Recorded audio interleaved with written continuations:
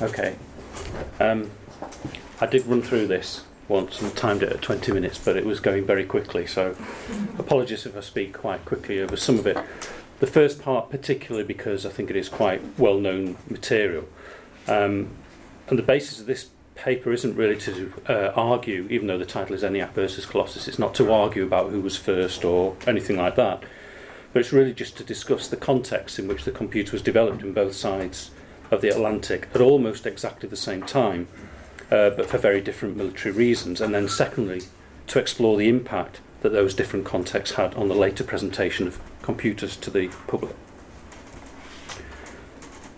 So first of all, if we talk about the ENIAC, we've heard a lot from the keynote speakers about the warfare becoming more technological, and it got to such a state that the US Army had to create a ballistics research laboratory at the Aberdeen Proving Ground in Maryland, and the purpose of that was mainly to calculate the artillery shell firing tables. So we've seen those shells, but all of those new weapons that were being developed so rapidly were completely useless if they weren't accompanied by tables such as these, because it told them what distance the shell would travel at what elevation, and also had all kinds of calculations in to take account of wind speed, air density, and all kinds of actual conditions which would make a difference. Now the point is that one single trajectory, so one line of that table that you can see there on the right hand side, would take a computer, which was a person at that time, a human mathematician, 12 hours to calculate just one of those trajectories. And each firing table required hundreds of trajectories to be calculated. And in the book Turing's Cathedral, George Dyson wrote, "As the US prepared to enter the war, there was a shortage of human computers at the Aberdeen Proving Ground, and an auxiliary computing section was established at the Moore School of Electrical Engineering at the University of Pennsylvania. The calculations performed by these human computers were originally performed on analog mechanical calculators and later by more advanced machines such as differential analyzers that had been developed since the mid-19th century but became more practical with this design by Vannevar Bush. And he developed those between 1928 and 1931 at MIT. And the electromechanical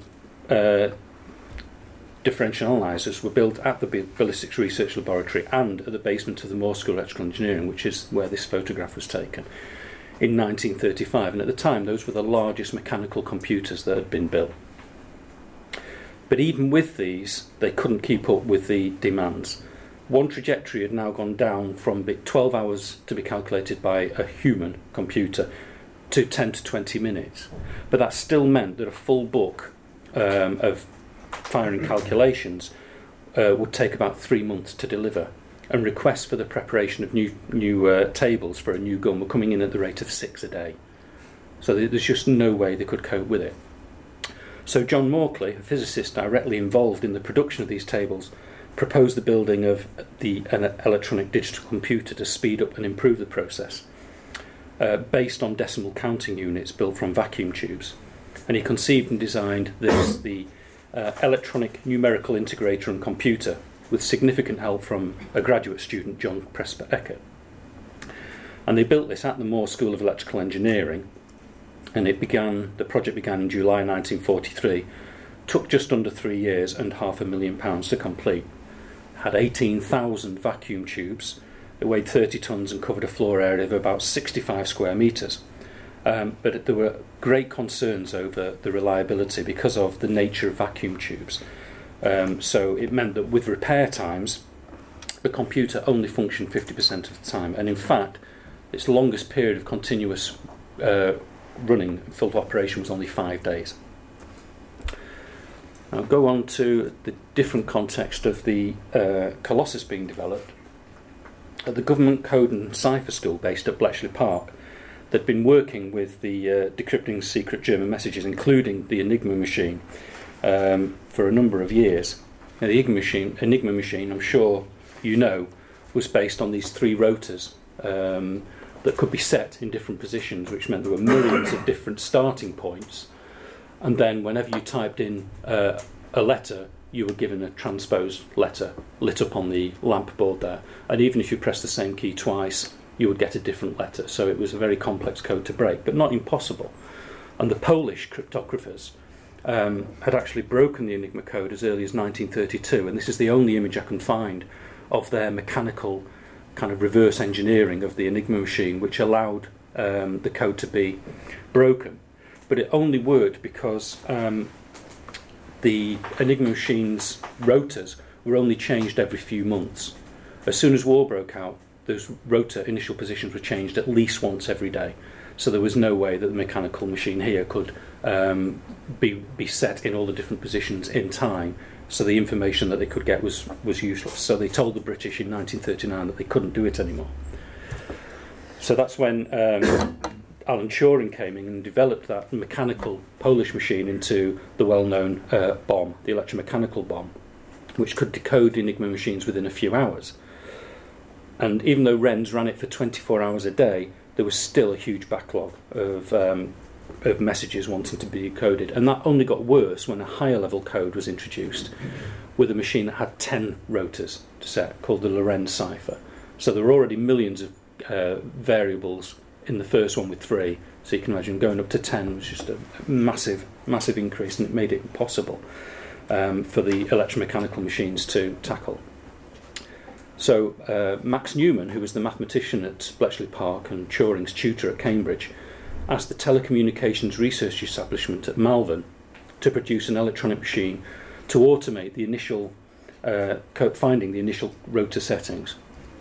And that first one that you can see here, this is at the museum in Bletchley Park at the moment, was nicknamed the Heath Robinson machine by its operators, and it was built at the Post Office Research Station at Dollis Hill in London.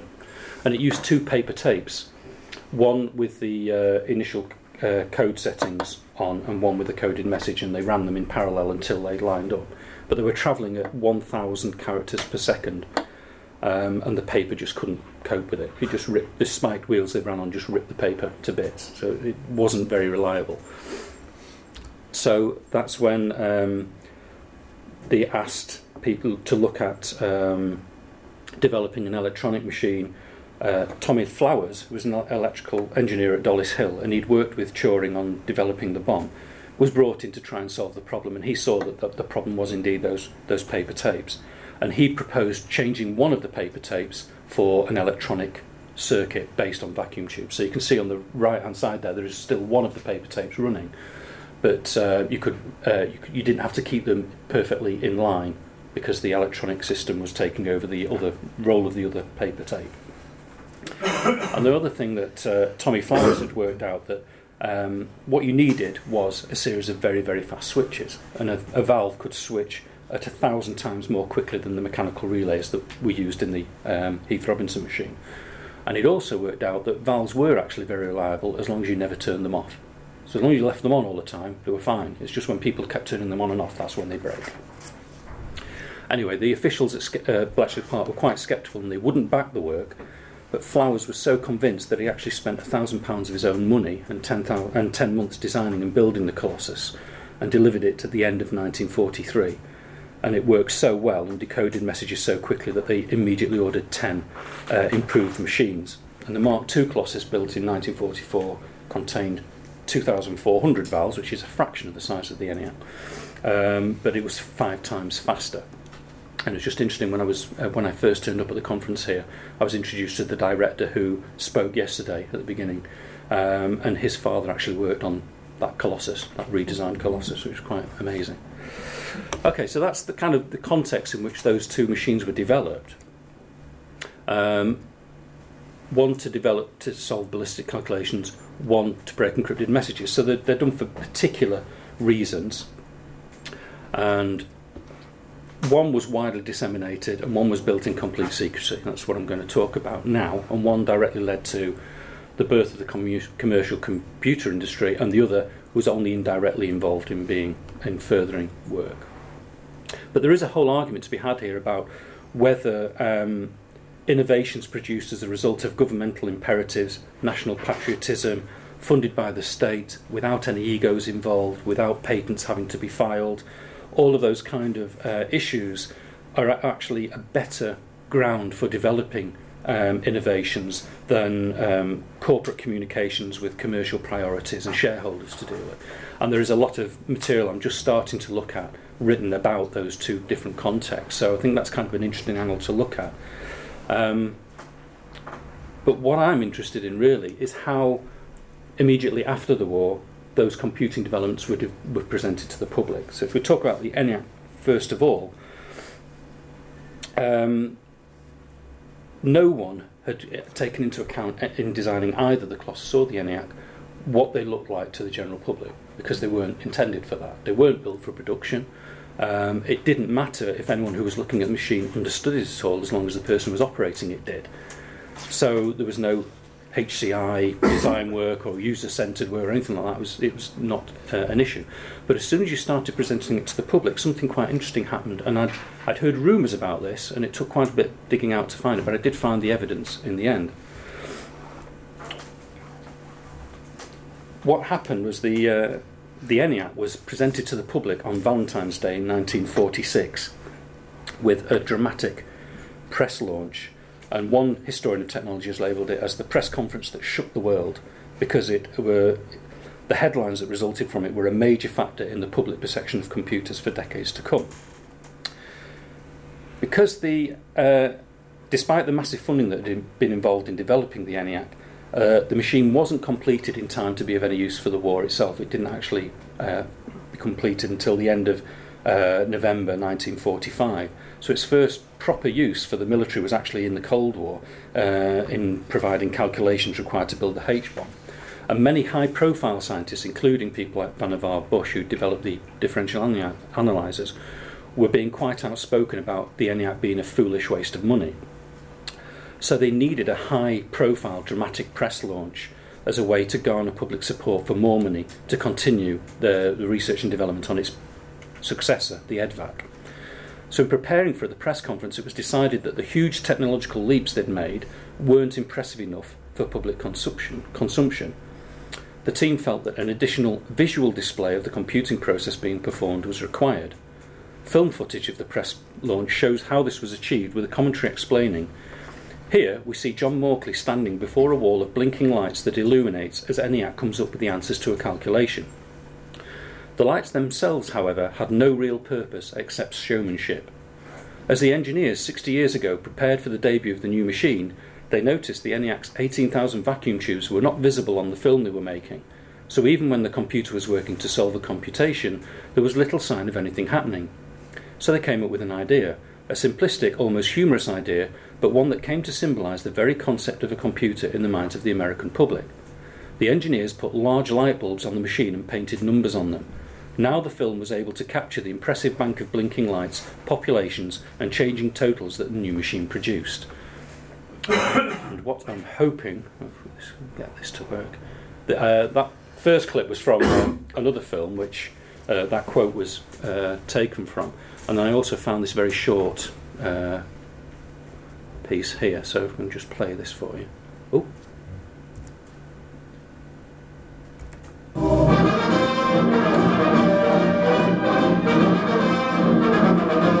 In 1946, moviegoers got their first glimpse of an astonishing new machine. Are people becoming obsolete? A giant electronic brain is starting cogitating at the University of Pennsylvania.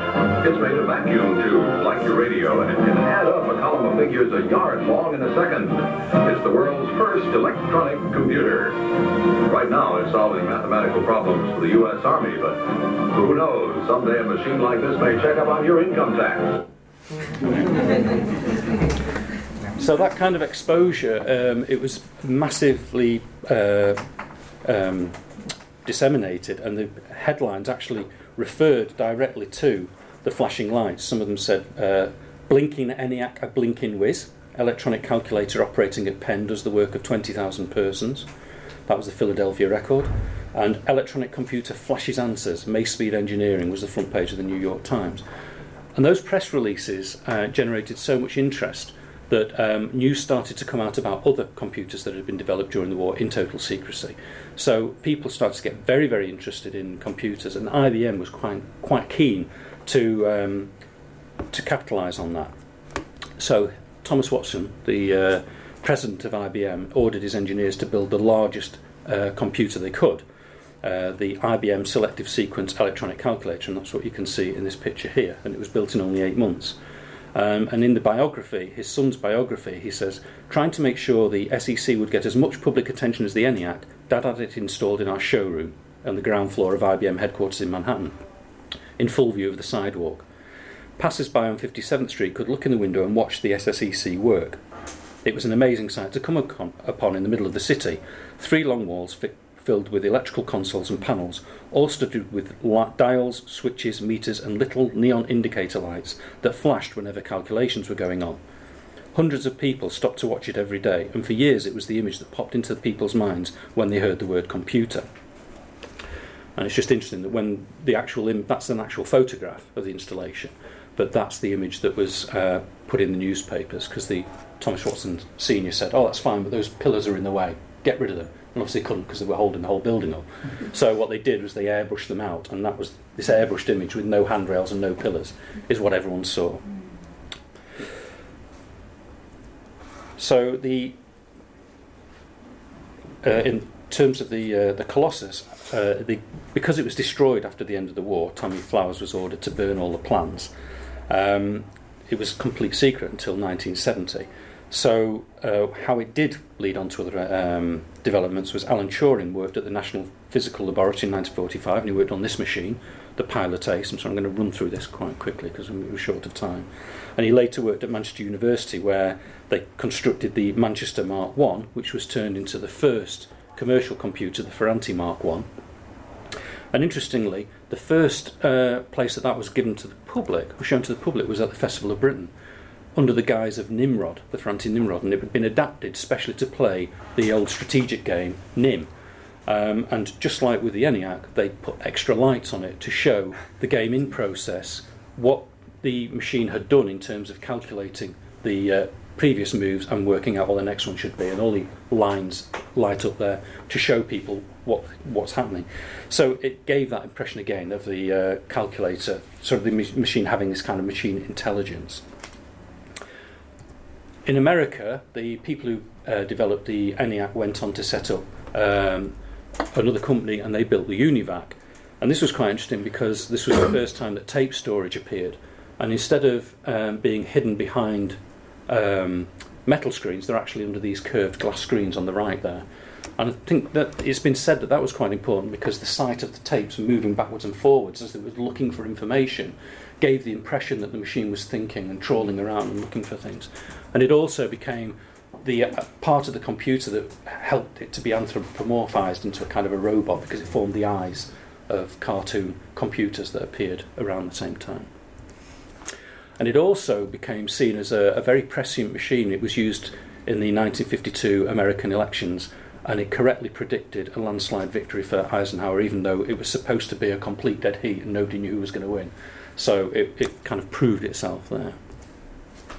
But the fact that the IBM had put that machine in the showroom set a precedent. People wanted to show off what computers they'd invested in, and I wrote an article on this recently in Interiors. It led to the development of the glass house, because you had to isolate computers for the atmospheric reasons, and because you didn't want people to go in there if they weren't authorised to go in there. So they built glass-walled rooms within buildings to show off the computers and yet restrict access. And the fact that they were going to be seen, and manufacturers knew that the computers were going to be shown in that way, led to developments such as the introduction of colour.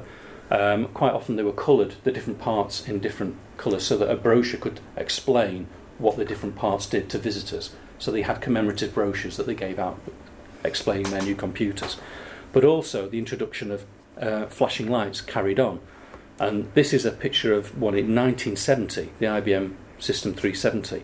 And the world head of design, Tom Hardy, relates that the fact while the majority of the myriad rapidly flashing lights on the console of this computer could provide some basic indications to operators and service personnel, they mostly served as a dynamic light show that visually expressed a complex system processing large amount of data at a rapid pace. So basically a lot of that panel is just for show, because they knew it was going to be looked at through the walls of a glass room. Okay. So just to conclude, Prior to the development of the electronic computer, the public's exposures to calculating technology was limited to mechanical devices that weren't much different in effect from Babbage's early engines that he proposed at the middle of the 19th century, where you could see cogs and pinions moving and counters adding up. And even electromechanical machines like the Harvard Mark I had electromechanical relays where you could see contacts bouncing, and apparently being in that was like listening to a room full of women knitting. So there was an audible feedback as well. So there was feedback telling you what the machines were doing. Of course, when you introduce the electronic computing, that all disappears. So they solved the problem with the application of technically unnecessary display of lights, which came associated with electronic computing thereafter. And I think it's an aspect of electronic computers that was readily picked up and even exaggerated in media representation of computers in mainstream films, such as Desk Set, shown here in 1957, $1 Billion Brain, in 1967, I should say, and especially 2001: A Space Odyssey. So I would argue that such media representations directly influence the public's expectation of the capability of electronic computers. In terms of the social construction of technology, this is important, as once a set of expectations is present in the minds of a relevant social group, it becomes a deciding factor in the acceptance of various forms of computers, and therefore a driving force in the actual technological development of computers themselves. Once the idea of artificial intelligence represented by flashing lights became embedded in the public psyche, it became a difficult notion to remove, and arguably the inevitability of artificial intelligence became an expectation of the future of computing technology. Thank you.